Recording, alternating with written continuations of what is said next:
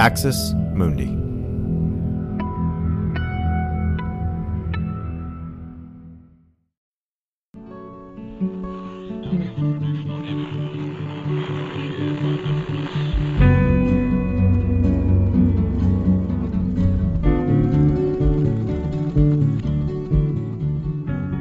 Welcome to Straight White American Jesus. My name is Brad Onishi, Associate Professor of Religious Studies, Skidmore College. Our show is hosted in partnership with the CAP Center at UCSB, and I'm glad to say after 2 weeks, I'm back with my co-host. I'm Dan Miller, Associate Professor of Religion and Social Thought at Landmark College, and it's good to talk to you, Brad. It was a nice break, but, you know, it always makes my day to hear your voice. Yeah, I appreciate that. People are going to be wondering if you're being sarcastic now, but I think you're being sincere, so I appreciate that. I'm being sincere. In fact, my reason for hope over the last week was hearing your voice again, knowing that was in my future, so... Well, I think both of us are tired. The end of the semester is upon us. For those of you listening, this week has also been the American Academy of Religion Conference. So that's a gathering usually of about 8,000 or 10,000 religion and theology profs and other folks, grad students and stuff. It's been online. So there's been a lot of Zoom meetings and a lot of presentations and things. So anyway, all that to say, friends, we're in the midst of it. We're grading. We're finishing the semester.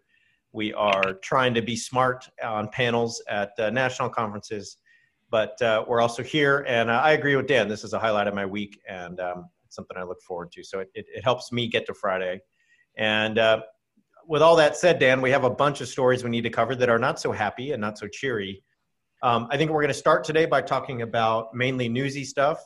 And that means what's going on in Georgia in terms of the Senate runoffs and some MAGA controversy there. We're going to talk about some recent comments by former President Obama about the slogan "Defund the Police." Talk about COVID, which is raging in ways that are unprecedented in terms of our pandemic. Talk about General Flynn's recent call to suspend the Constitution. So we'll go through those, Dan, and then the second half of our episode today, we're going to dig into a little bit two stories that a little bit more deeply, and that is attacks on Raphael Warnock, who is one of the candidates in the Georgia runoff. And we're going to set that in the context of evangelical views on the civil rights movement over the course of the last 75 years. So we want to link up Warnock and the attacks on him to attacks on Martin Luther King Jr. and others. We're then going to jump into a recent Supreme Court decision that allows religious gatherings over and above COVID health measures, and we'll talk about that too. So that's what's on the docket. I'm going to turn it over to you, Dan. What is happening with MAGA and the Senate runoffs in Georgia? Yeah, so the thing with this, and people will have seen some of this, I'm not going to dig too far into like the specific names. They're all like kind of nutty Trump, like legal representatives or quasi-representatives, people that sometimes the campaign has distanced itself from, but of course they're still sort of there. But the long and short of it is they're fully still drinking the Kool-Aid on, that the only reason that Trump lost is because the election was rigged and he was robbed and he actually would have won, or better stated for them, that he actually did win. It's only because he was cheated that he didn't win Georgia. And as everybody knows, there are two Senate runoffs in Georgia. I should say runoffs for both senators from Georgia taking place in January. Everybody on both sides needs all the votes they can get. But there's this wing in MAGA world that is calling for a boycott of the election, essentially saying that it's rigged, that it's not fair, that Republicans should not participate and vote for the GOP candidates because it's not a fair election. And this is creating a lot of consternation among Republicans that their own discourse that they were happy to have Trump trot out for months and weeks leading up to the election, and since then could actually suppress voter turnout. Trump himself is doing what Trump does and like living in contradiction, and on one hand still talking about how he was robbed in Georgia and how it was unfair, and on the other hand telling Georgians that they should go out and vote. But there is this kind of fractured piece of MAGA world that is out calling for a boycott, and I don't know. We'll see where that goes and how that works out.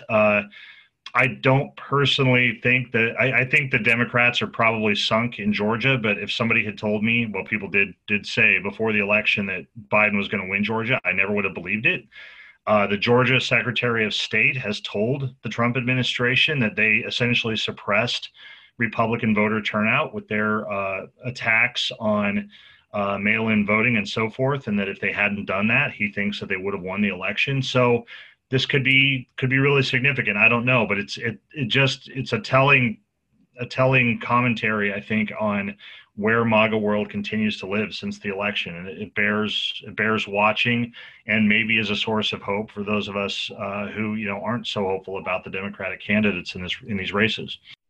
I think from an analytical perspective, here's the point, right? If you're going to call into question democratic processes and norms and institutions, and tell people that elections were stolen and elections were taken from you, and then in the next breath say, but you know what you all need to go do is get out there and vote in these 2 Senate runoffs because these are really important. You can definitely see people who are going to think to themselves, why would I do that? Why would I go do another election? Why would I go make the effort if A, you're telling me the democratic process is undermined, and B, if you yourself, Trump, lost and are saying that there's no reason to be involved anymore. So I agree, Dan, that this could have drastic consequences. We're not sure, but it is one of those moments where if you're going to play the Trumpist game and you're going to prop up a person and follow a person who's undermining democratic institutions, processes, and norms, then it's really hard then to turn to your base and say, hey, friends, you know what we need to do? Trust the democratic processes, institutions, and norms, and get out there and vote for Loeffler and Perdue. So I don't know if it's going to make a difference, Dan, but look, neither of us thought the Democrats were going to win Georgia in the presidential election, so we will see. We'll come back to Georgia later in this episode and talk about Warnock and some of the attacks on his faith and his place as a preacher, a black preacher. But anyway, any final thoughts on the MAGA boycott of Georgia, or you want to jump into some things President Obama said recently? Thanks for listening to this free preview of our Swag episode. In order to get access to the full episode and so much more, become a Straight White American Jesus premium subscriber by clicking the link in the show notes. It'll take you like 2 clicks, I promise. In addition to getting access to this episode, you'll have access to the entire Swag archive, over 550 episodes. You'll also get an extra episode every month, ad-free listening, Discord access, and so much more. All that for less than $6 a month, and it helps us keep our flag up and continue to safeguard democracy from religious nationalism, extremism, and rising authoritarianism. Check it out. It's not hard, I promise.